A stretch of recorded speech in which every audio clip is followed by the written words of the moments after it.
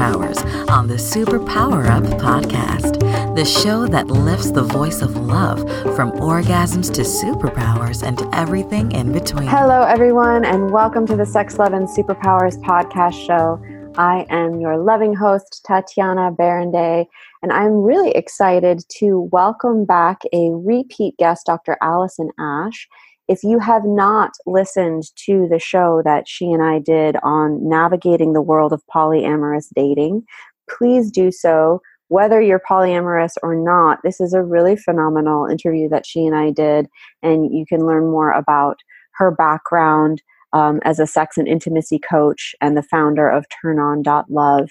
And so we're not going to dive into her superpowers and everything since we already covered that. We're just going to jump right into a really juicy conversation about jealousy, love, and relationships.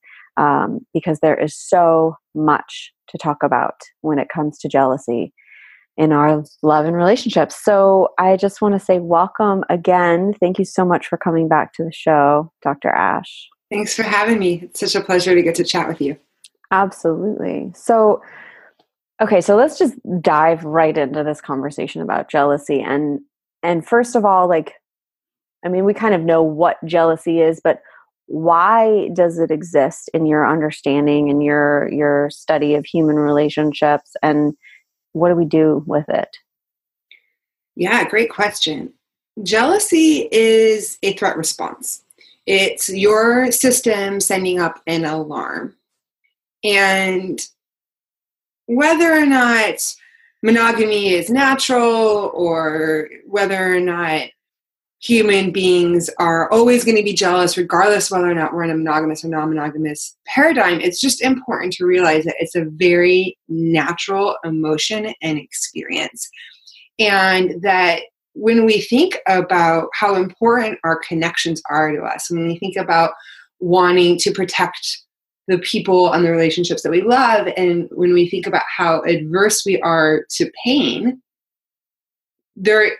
it makes sense that your body would be afraid if you think that there is a threat to an important relationship that you have. And this is exacerbated by living in a monogamous society that says that people are supposed to feel jealous and that you know that somebody loves you if they feel jealous. And we can see this on pretty much every romantic comedy that has ever existed. Mm-hmm. And so we've actually kind of culturally made jealousy an integral part of any successful, air quotes, successful relationship because that's what we've seen.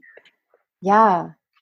Yeah. And that's so, I love that you bring that up. That wasn't even in my, when I was writing up sort of what I wanted to talk about, I wasn't even thinking about that. But yeah, of course, we are fed that. And there is sort of this storyline that if your partner isn't jealous, then there's something wrong with the relationship.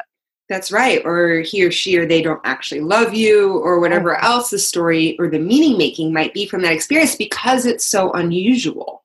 Mm-hmm. Mm-hmm. Now, I love that you're talking about jealousy also as a physiological experience. Yes. Can you say a little bit more about that? Definitely. When you think about the feeling of jealousy, if you can even just close your eyes and imagine the last time you felt intensely jealous, and if you really immerse yourself in that memory, you're going to start to notice that your body is responding to that memory in a very real physiological way. When I'm feeling jealous, and of course each body responds slightly differently. When I'm feeling jealous, my stomach starts to cramp. I feel a little nauseous. My chest gets a little tight. Sometimes I'll get a lump in my throat. My hands will start to sweat. My mouth will get really dry. My thoughts start to race. All of these are examples of what your body does when it starts to go into a flight-fight response mode, which is what happens when your nervous system is experiencing more stress or stimulus than it can process. Right? Or that there is enough fear in the system that it can't regulate and it pops out into a fight-fight response. And so your body is responding as if there is real danger on this physiological level. And I think that it's important to note, without going into a huge detour, that our attachment styles are going to impact our experiences of jealousy. So attachment theory states that essentially how we're parented prenatally in our first few years of life determines our attachment style. And of course, I think that when you dive deeper in attachment theory, you can see that we can have a learned attachment style, that our attachment behavior is relative to the partners that we're with. So this is a big conversation, but I just want to note for those of you that are familiar with your attachment style, that if you are not feeling really secure in your relationship, if you don't have a secure connection with your partner, then it's going to be more likely that you're going to feel jealousy and experience jealousy because you don't have that stable foundation and sense of security and belief system that relationships can be stable. And so I just say that because when we talk about jealousy, it's really important to note that jealousy is a package. And what I mean by that is that there are often other emotions that are related to jealousy. Maybe it's anger, grief, insecurity, fear. There's a host of other emotions that can come with jealousy, and a bunch of other issues that could be related to jealousy. And so it's really important to kind of look at the big picture. Mm-hmm. And to figure out if you want to diffuse jealousy, we have to really understand it as a system. And your level of security in your relationship is one facet of that system. Which is fundamentally sourced by your level of security with yourself. Well, I would say that it comes from our really fundamental experiences that we can trust that we can be loved and nurtured and have autonomy. Mm-hmm. And so it comes from having access to both. And so some people, when they're in relationships and it gets really juicy, they fear a loss of their autonomy and they start to pull away and retract because they feel more safety and security when they know that they can ground themselves. And some people, when they're in relationships and it feels really good and yummy, they start to feel anxious that they're going to lose the relationship, and they start to lean in and cling a little bit. But both are an effort to navigate the intensity and the fear around, are these relationships going to last? And so one of the things that I say that I really advocate for is to make any non-monogamous relationship work. I think you need three things: a mentor who's done it before, community support and friends, and a coach or a therapist. And the reason why I include coach or therapist is because there's nothing like navigating non-monogamy to bring up all these core wounds, all these attachment issues, and we want to have the help of a professional to guide us through this experience, because that's one of the gifts of non-monogamy, is that it offers a structure for self-growth, an opportunity for self-growth, but we need to be able to have the support to do that effectively and gracefully. Totally. Yeah. Well, I think the same actually could be said for any relationship, even a monogamous relationship as well. If we're really in it, it's going to bring up our stuff. I think that's sort of the beauty and the potency of relating to other humans. If we're going to tend to that consciously and really use it as a growth opportunity and a growth journey, it's going to kick up our stuff. Yes, there's no doubt about that. I think that the difference that I see is that in monogamous partnerships, I've seen a lot of couples make their worlds really small and constricted so they can avoid, to the best of their ability, ever feeling jealousy. Mm-hmm. And that's one tactic that people can take. And it's not necessarily one that somebody can take if they're committed to exploring non-monogamy. So then what? If you can't just simply do your best to avoid jealousy, how do you deal with it when it comes up? Yeah, that's, I think, a really awesome question that we are going to dive into when we get back from the break. Will you tell everyone where they can go to find out more about you and your work before we go to break? Sure can. Check out my website, turnon.love, at www.turnon.love. Awesome. So we're talking with Dr. Allison Ash about jealousy, love, and relationships. What do you do with jealousy when it happens? We're going to talk about that when we get back, so stay tuned. Are you here to change the world? Do you talk about things like vibration, frequency, awakening, and consciousness? Are you pretty sure you have superpowers? The Superpower Net is unlike normal coaching programs and conscious communities. We provide training, intuitive guidance, peer-to-peer learning, intensive one-on-one coaching, and a high vibrational network of people just like you. When you join the net, you get 24/7 access to a collaborative group of people who support you as you master your personal power and unlock your superpowers. If you're ready to use your superpowers to change the world, then join the Superpower Net today. Visit superpowerexperts.com/the net to learn more. Okay, we're back. All right, Dr. Ash, what do we do? What do we do when we feel jealousy, especially in the context of exploring non-monogamy? Because that's real, especially if we're culturally sort of indoctrinated for monogamy, and then we decide that we're going to explore non-monogamy. I mean, that's going to come up. Mm-hmm. It sure is. And I think that it's just important to normalize that most people feel jealousy, that your jealousy may never fully go away. It will certainly not go away overnight. And that you could still experience and feel jealousy and be a compassionate, generous,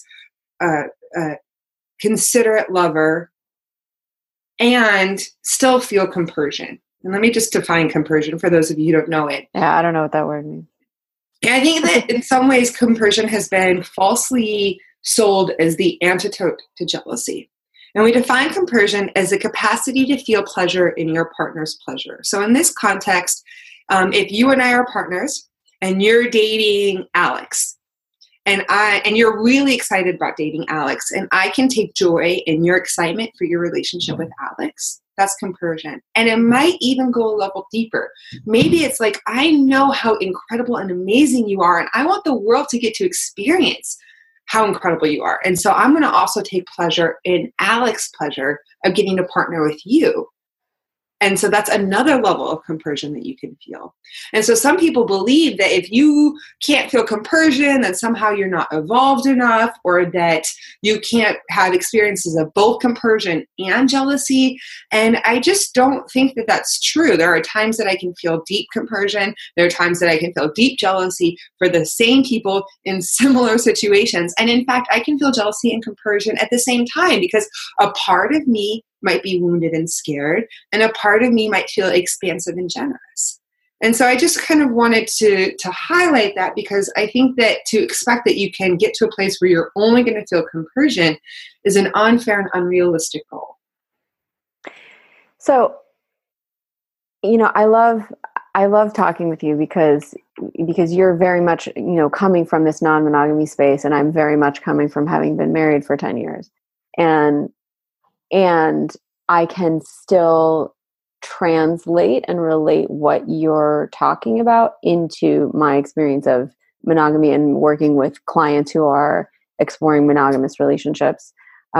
Because I think that those same elements, whether my partner is actually going out and having sex with someone else, or just exploring friendships or things that he loves that I don't,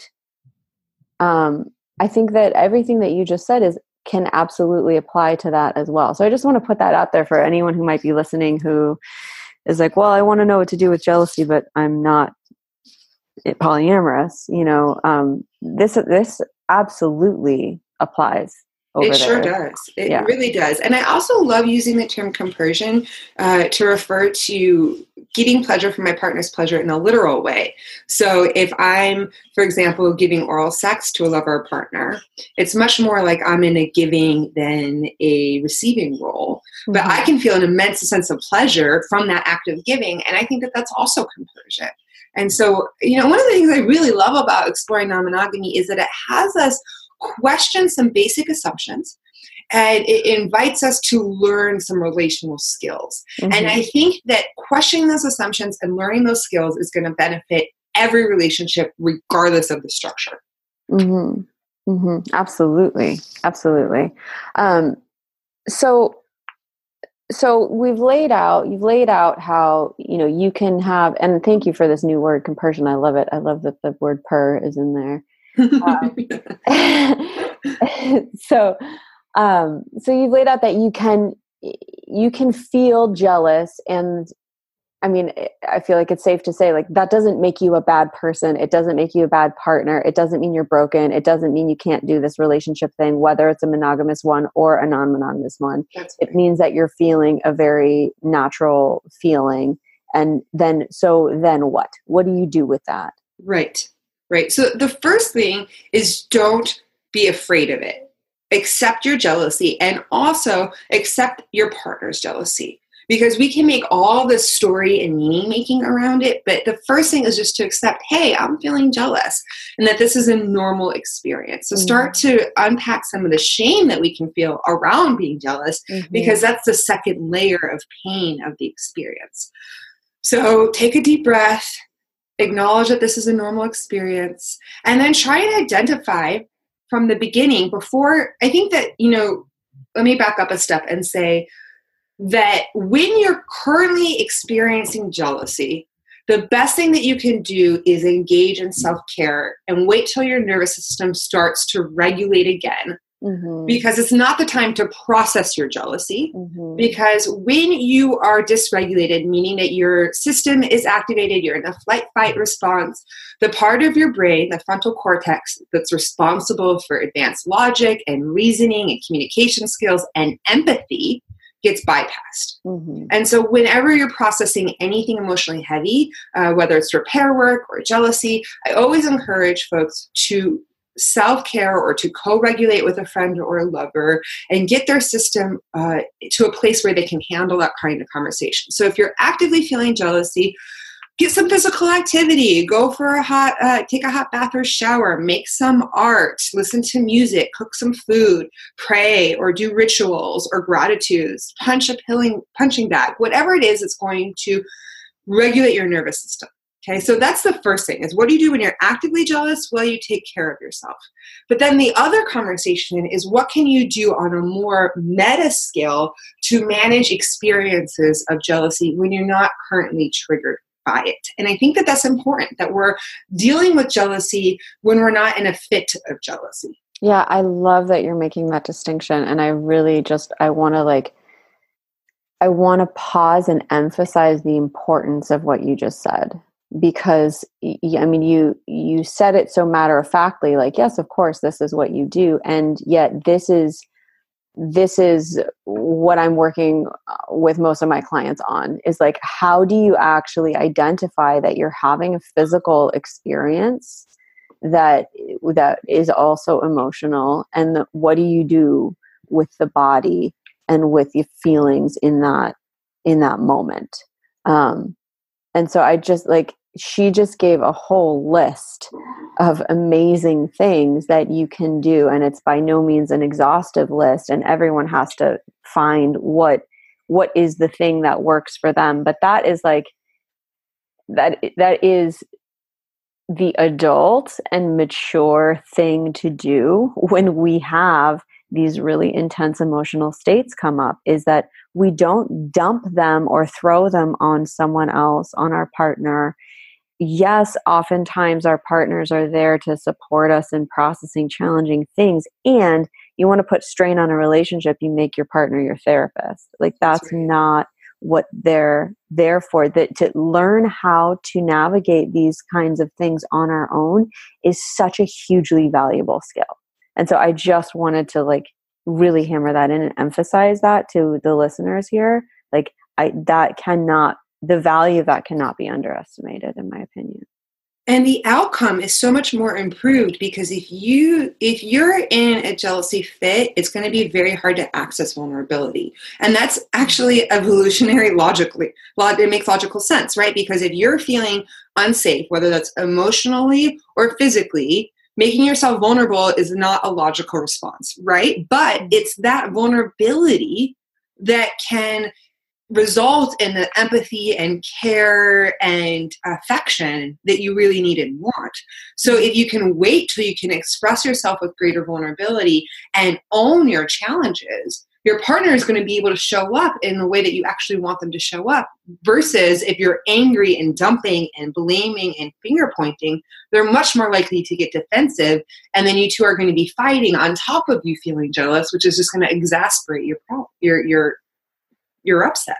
Yes. Yeah.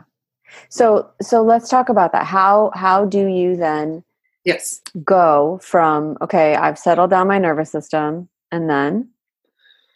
Okay, so I even to just back up a step, what I would say is, I think what could be really useful is to start to identify the different situations and behaviors that can trigger your jealousy. So the first thing that I would have you do is take out a piece of paper and just start making a laundry list of all the things that can trigger you.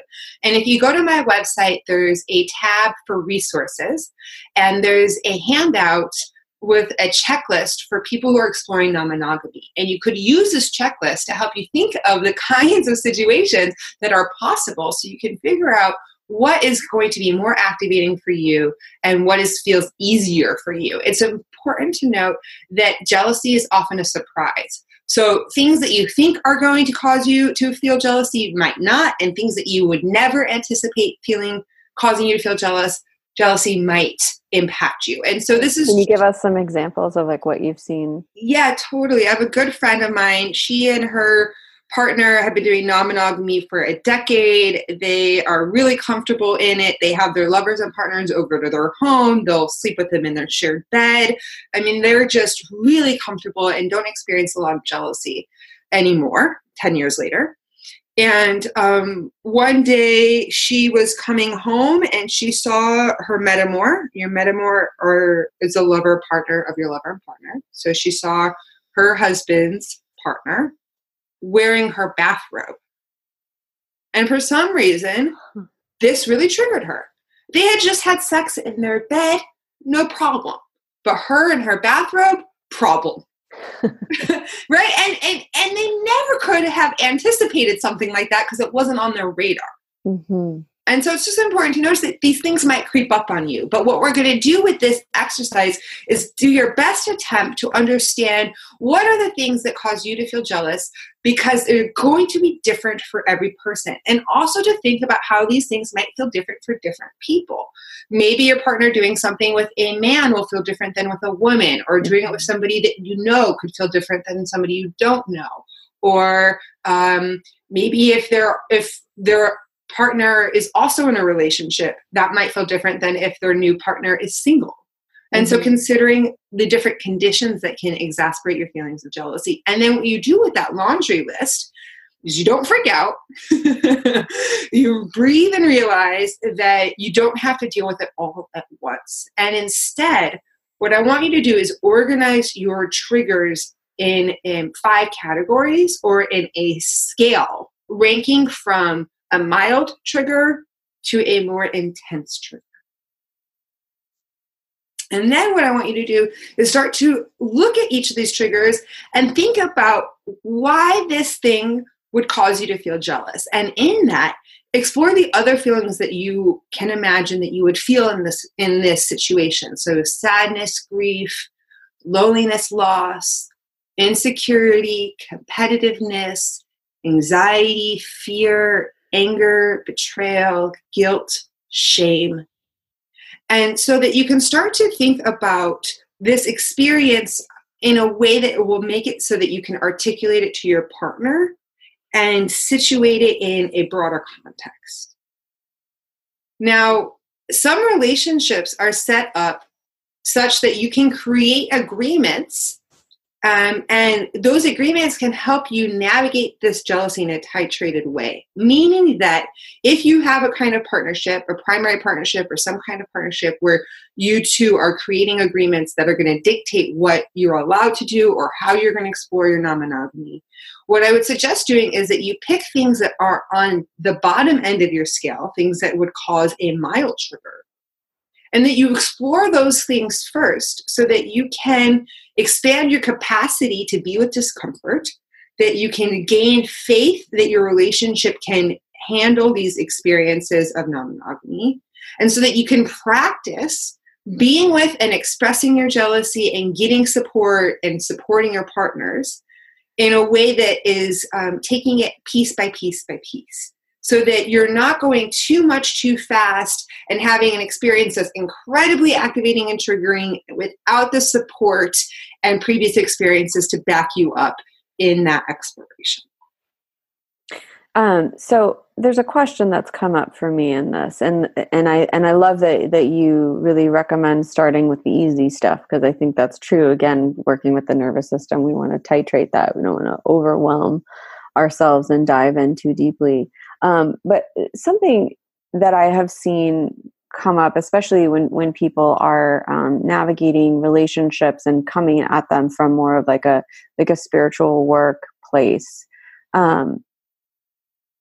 is the concept of boundaries.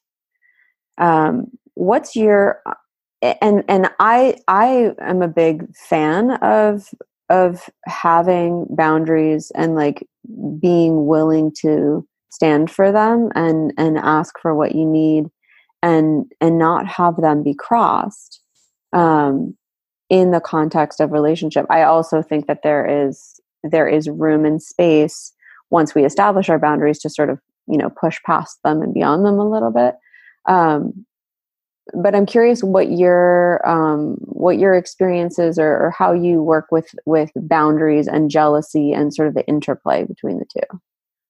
Great question. And I think it's important to differentiate between boundaries and agreements.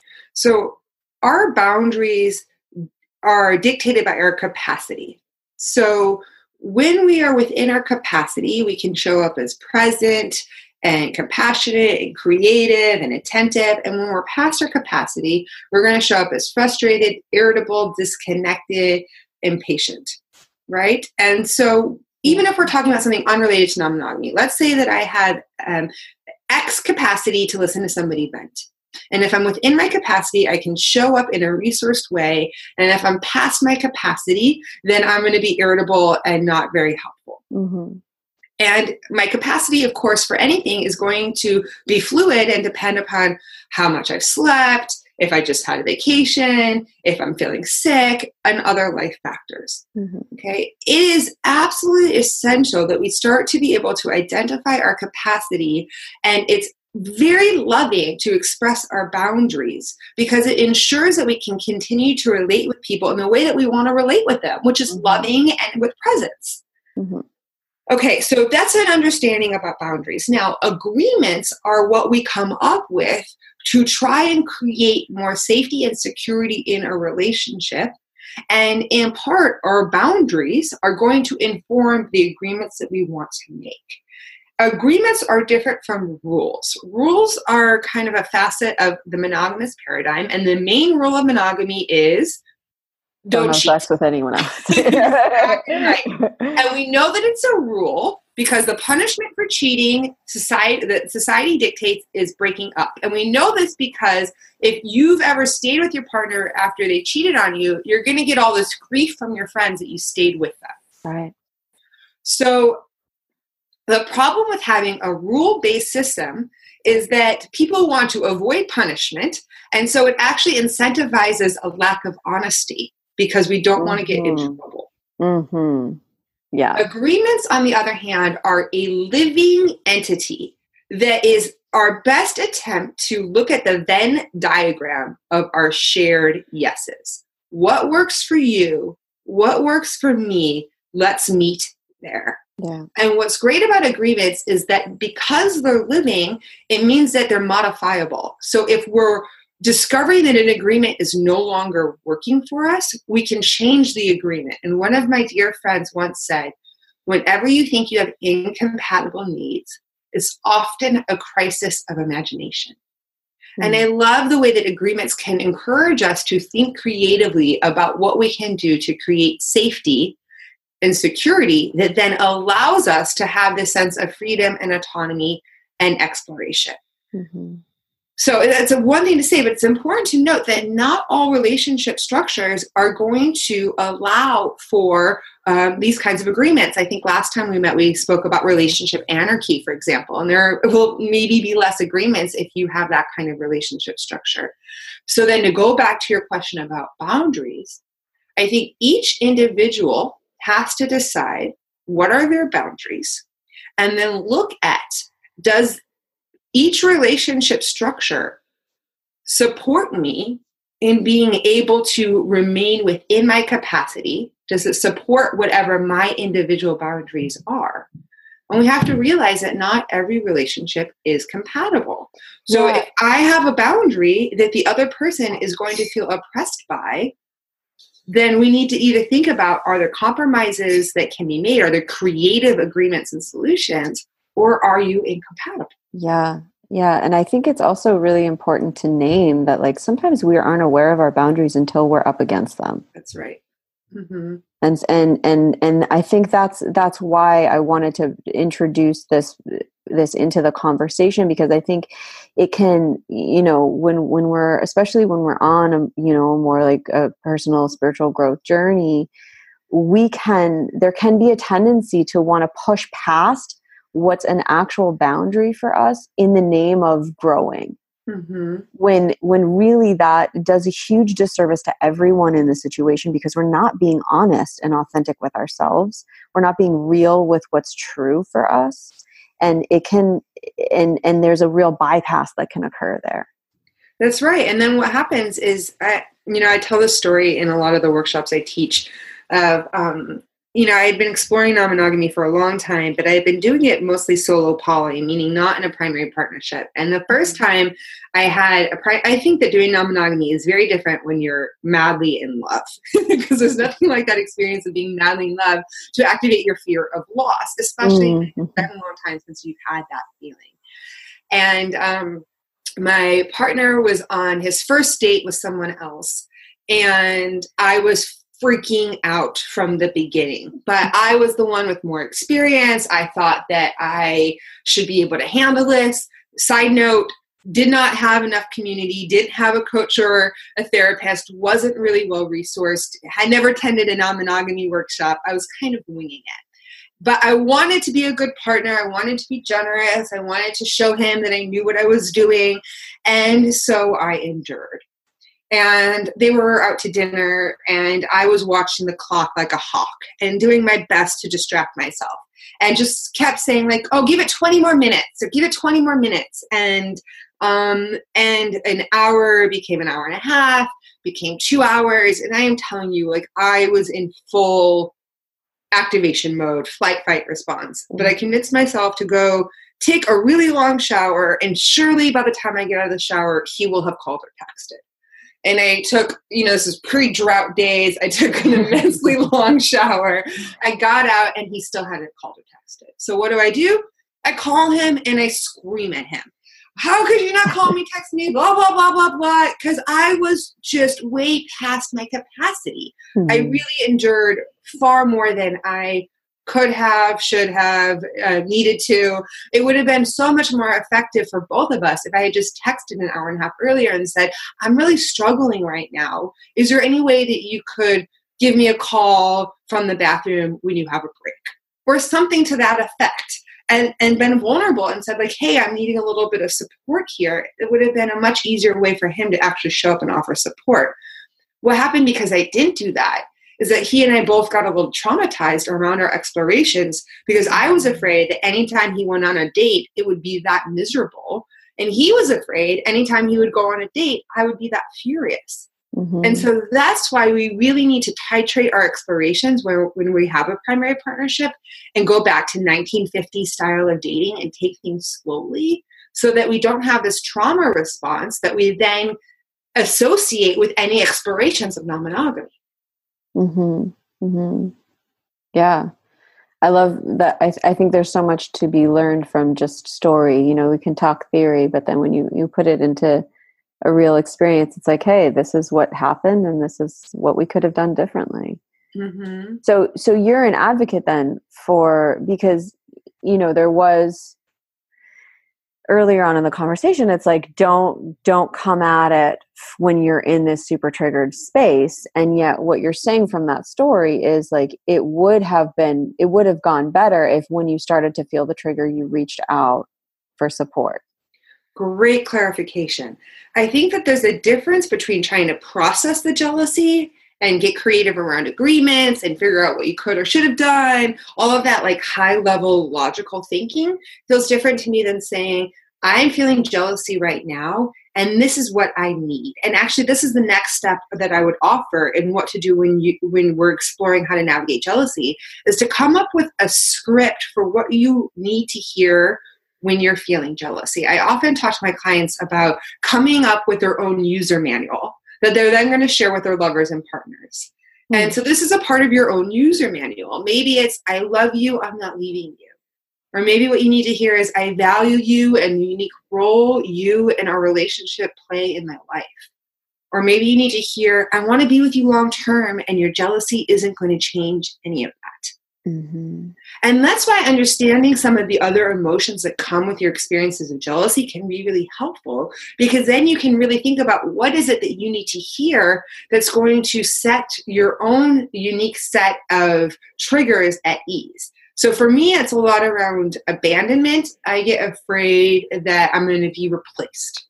So for me, maybe a statement that my partner or lover would know would be useful is, you are irreplaceable, and I am committed to our relationship even as we're exploring others.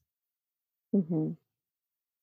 And so that you can share this with your lovers and partners when you're not in a jealousy fit, when you are capable of processing it at a higher level. And then when you are in a jealousy fit, you're just going to be able to say, hey, I'm experiencing some jealousy right now. Can we just cuddle and not talk if that's available? Or can you tell me that you love me and you're not going to leave me? Or I just actually needed to hear your voice and know that you would respond to my text. And then the idea is that as we start to have support around these experiences and gain our capacity and resiliency to be with these experiences, we will need less of that support less often.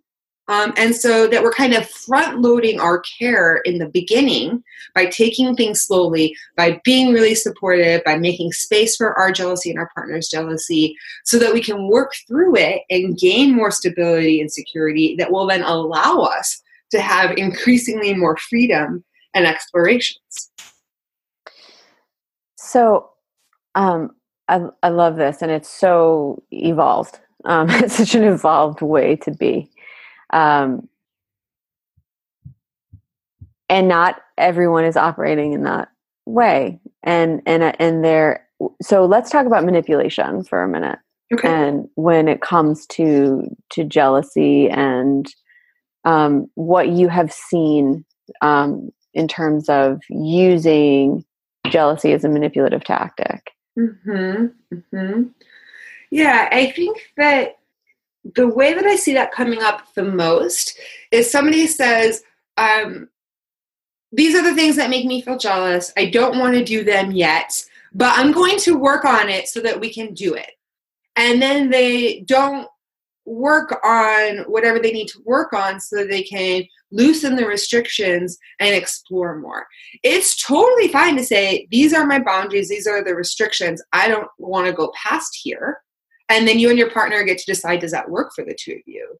But to say that you're committed to some kind of growth or change and not be engaged in the process is problematic, right? Yeah. And so I think, pardon me one second.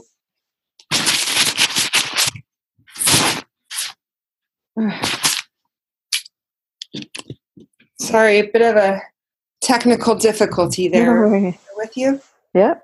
Yeah, you're here. Okay. So I think that it's important that if we say that we're exploring non-monogamy, that we start to actively engage with a coach, a therapist, somebody that's going to help us. Yeah. And then the other thing is to realize that. Ooh, got a little distracted there. Sorry. Do you have a cat or something? Apologies. That's okay. So there's a trade-off here. There's a trade-off between creating agreements that are going to make us feel safer and being committed to doing our work that is going to expand our capacity to modify those agreements to allow for more freedom.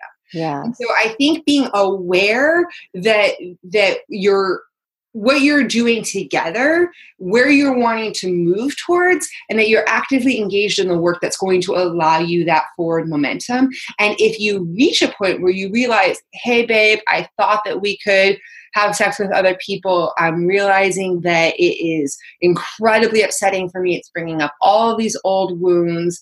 I still want to be able to do that someday, but I'm starting to be afraid that I might not get there. And I just needed to name that. Mm-hmm. That's a much more authentic, vulnerable way of handling that situation, rather than saying, not yet, not yet, not yet, soon, soon, soon, which might be your hope, but doesn't actually reflect your reality. Yeah. Yeah. And that takes a lot of self-awareness. It takes a lot of willingness to be honest with what's really actually true for you. Mm-hmm. That's right. And to be able to hold that, that not every relationship is compatible, and not every style of non-monogamy is compatible.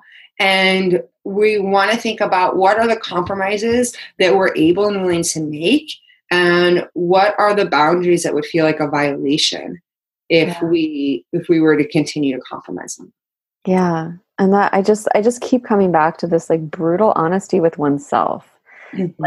Like that's real, folks, when tackling these topics. You cannot lie to yourself and do this successfully. You just can't. Right. And that's why having a mentor and a coach and a therapist is so crucial, because we don't see these things. We need a mirror to reflect back so that we can start to see some of our patterns and habits and ways of thinking and the various meaning making that we have created from our experiences throughout our life. Yeah, totally.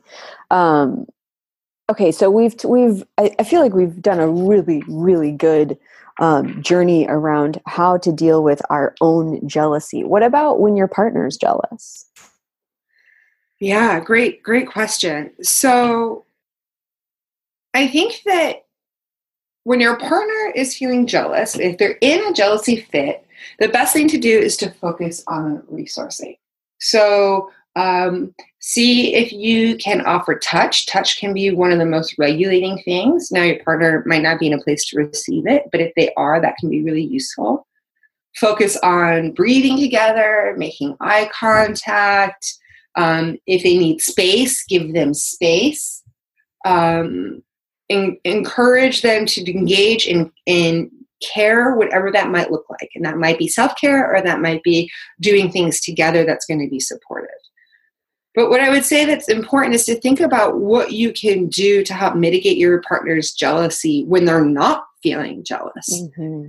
And so understanding what the spectrum of their jealousy triggers looks like can be really important, because then you can take more care with the things that you know are more likely to cause jealousy. And to make sure that you know what your partner's love languages are. So if you're not familiar with the 5 love languages, I will just have to say that the author has supported gay conversion camps, so I can't wholeheartedly support purchasing his book. Oh, wow. But his concept around the 5 love languages is really beautiful. And you could take a free quiz online to understand what your love languages are. And essentially, there's 5 ways that we can give and receive love. That we most can most feel loved in these acts. Meaning we probably enjoy all of them, but certain ones have us really feel loved. And the 5 love languages are words of affirmation, physical touch, acts of service, like maybe planning a trip, fixing something that's broken, cooking a meal, gift giving, and quality time.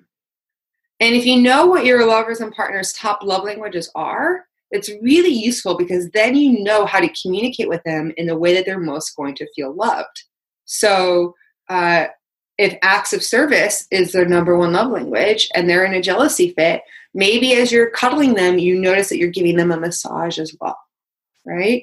Or if quality time is their love language, how can you plan like a very special, and this is also acts of service, date where you're doing the kinds of things where you feel like you're fully in your presence with one another, and that it's just the 2 of you and the whole world falls away. right? And so really thinking about what can you do to improve your capacity to have your lover or partner feel loved in the ways that they're most going to understand it. Yeah. Yeah, that's huge. I mean, that's huge for any relationship. Any relationship. Again, these skills are transferable. Yeah. I would say that if your lover partner is feeling jealous, try not to take sides, especially try to avoid being a mediator between your lovers. So if you and I are in a relationship and you're partnered with Alex and I'm feeling jealous and blaming Alex, what I would not advocate for is that you become the middleman between my conflict with Alex. And so in that, what I really encourage is that metamors, in this case, me and Alex, meet. And whether or not Alex and I want to develop a lasting or deep friendship, I think that if we can know each other, we can communicate our respect for one another, we can create a same team mentality, then if something is upsetting me, I can go and talk to Alex rather than having you be the mediator, which is going to put all sorts of conflict and tension on our relationship with each other. Mm-hmm. Yeah. Yeah, that's a messy triangle right there. Messy triangle. If your partner is feeling jealous, avoid criticizing. Definitely don't shame them. Remember the naturalness of jealousy. And I would say what I would not advocate for is that you start to craft agreements or modify agreements when anybody is in an experience of feeling jealousy. Because oftentimes what I've seen happen is, let's say that you're feeling really jealous and I maybe feel guilty that you're feeling jealous because I don't want you to feel hurt, or because I'm still used to monogamy and it's hard for me to accept that I'm not doing anything wrong. Mm-hmm. And so you're feeling jealous. And then what I do is I say, oh, I don't want you to feel jealous. I won't do this anymore. I'll never do that again. And I start making these concessions that actually are not things I'm comfortable giving away or letting go of forever. Mm-hmm. And I start to agree to things that aren't actually going to work for me because I don't want you to feel jealous. Mm-hmm. And so I think that when somebody's feeling jealous, what we want to do is attend to those needs for connection and regulation and focus on the processing of it and thinking about, do we need to modify our agreements when everybody is feeling resourced and calm and regulated. Yeah, this is so beautiful. I really want to just honor the beauty of this process and how powerful it is. I mean, it's very simple, but hugely profound. And like I said earlier, like a really evolved way to do things. To be able to slow everything down long enough to really inquire, like, what's actually going on with my partner? And maybe if I don't just react, but ask myself, like, what do they need in this moment? Ask them what they need in this moment. Invite a slowing down process to happen so that we can all take a breath and really, check in what's needed here. And that's like, it's so fundamental and so freaking powerful. Yeah. And I always encourage my clients to see the wounded little child in their lover and partner. Yeah. Because there is in all of us the wounding from our childhood. It's actually imprinted on our nervous system. Yeah. And so when someone is feeling jealous or angry or sad or any of those emotions, try and see the part of them that's really hurting and really scared. And it might be hard if their response, their protective strategy is to get really big and not be vulnerable. It's going to require a lot of you to see past that defense mechanism to the part of them that's really hurting and really afraid. But I can guarantee that if you can touch into and relate to that, it's going to be easier to be with them in their upset. And you're going to be able to offer a greater sense of empathy and patience, because we all know what it's like to be hurt and to be afraid. And it takes us out of our defensiveness and puts us into our compassion. Yeah. And again, like, that's a lot when you're being attacked. If someone's in a trigger response and they're coming at you, which can occur with jealousy, right? That it can be like you shared in the story with your partner, there was like a lot of fury coming out.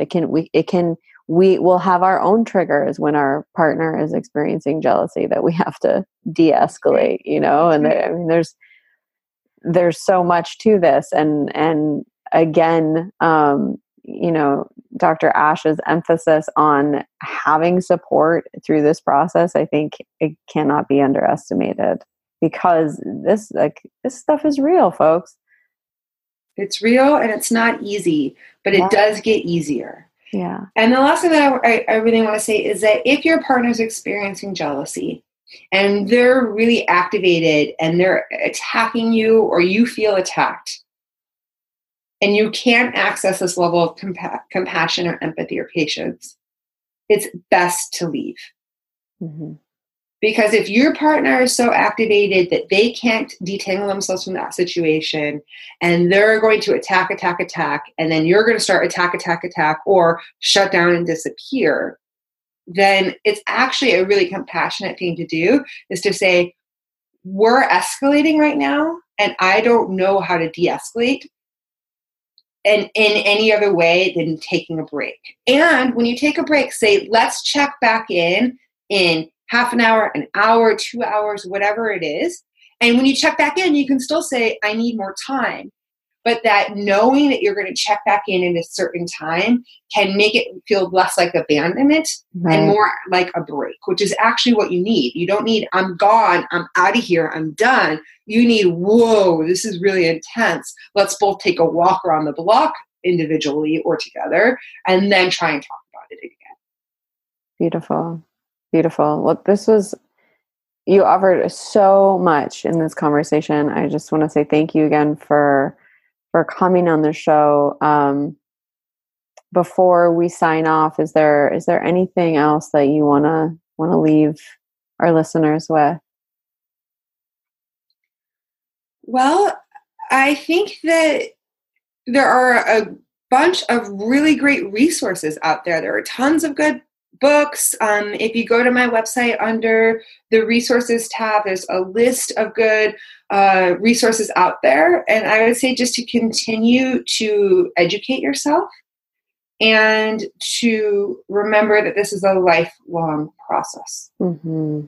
Yes, it is a journey, and it does get easier with practice, like she said. Mm-hmm.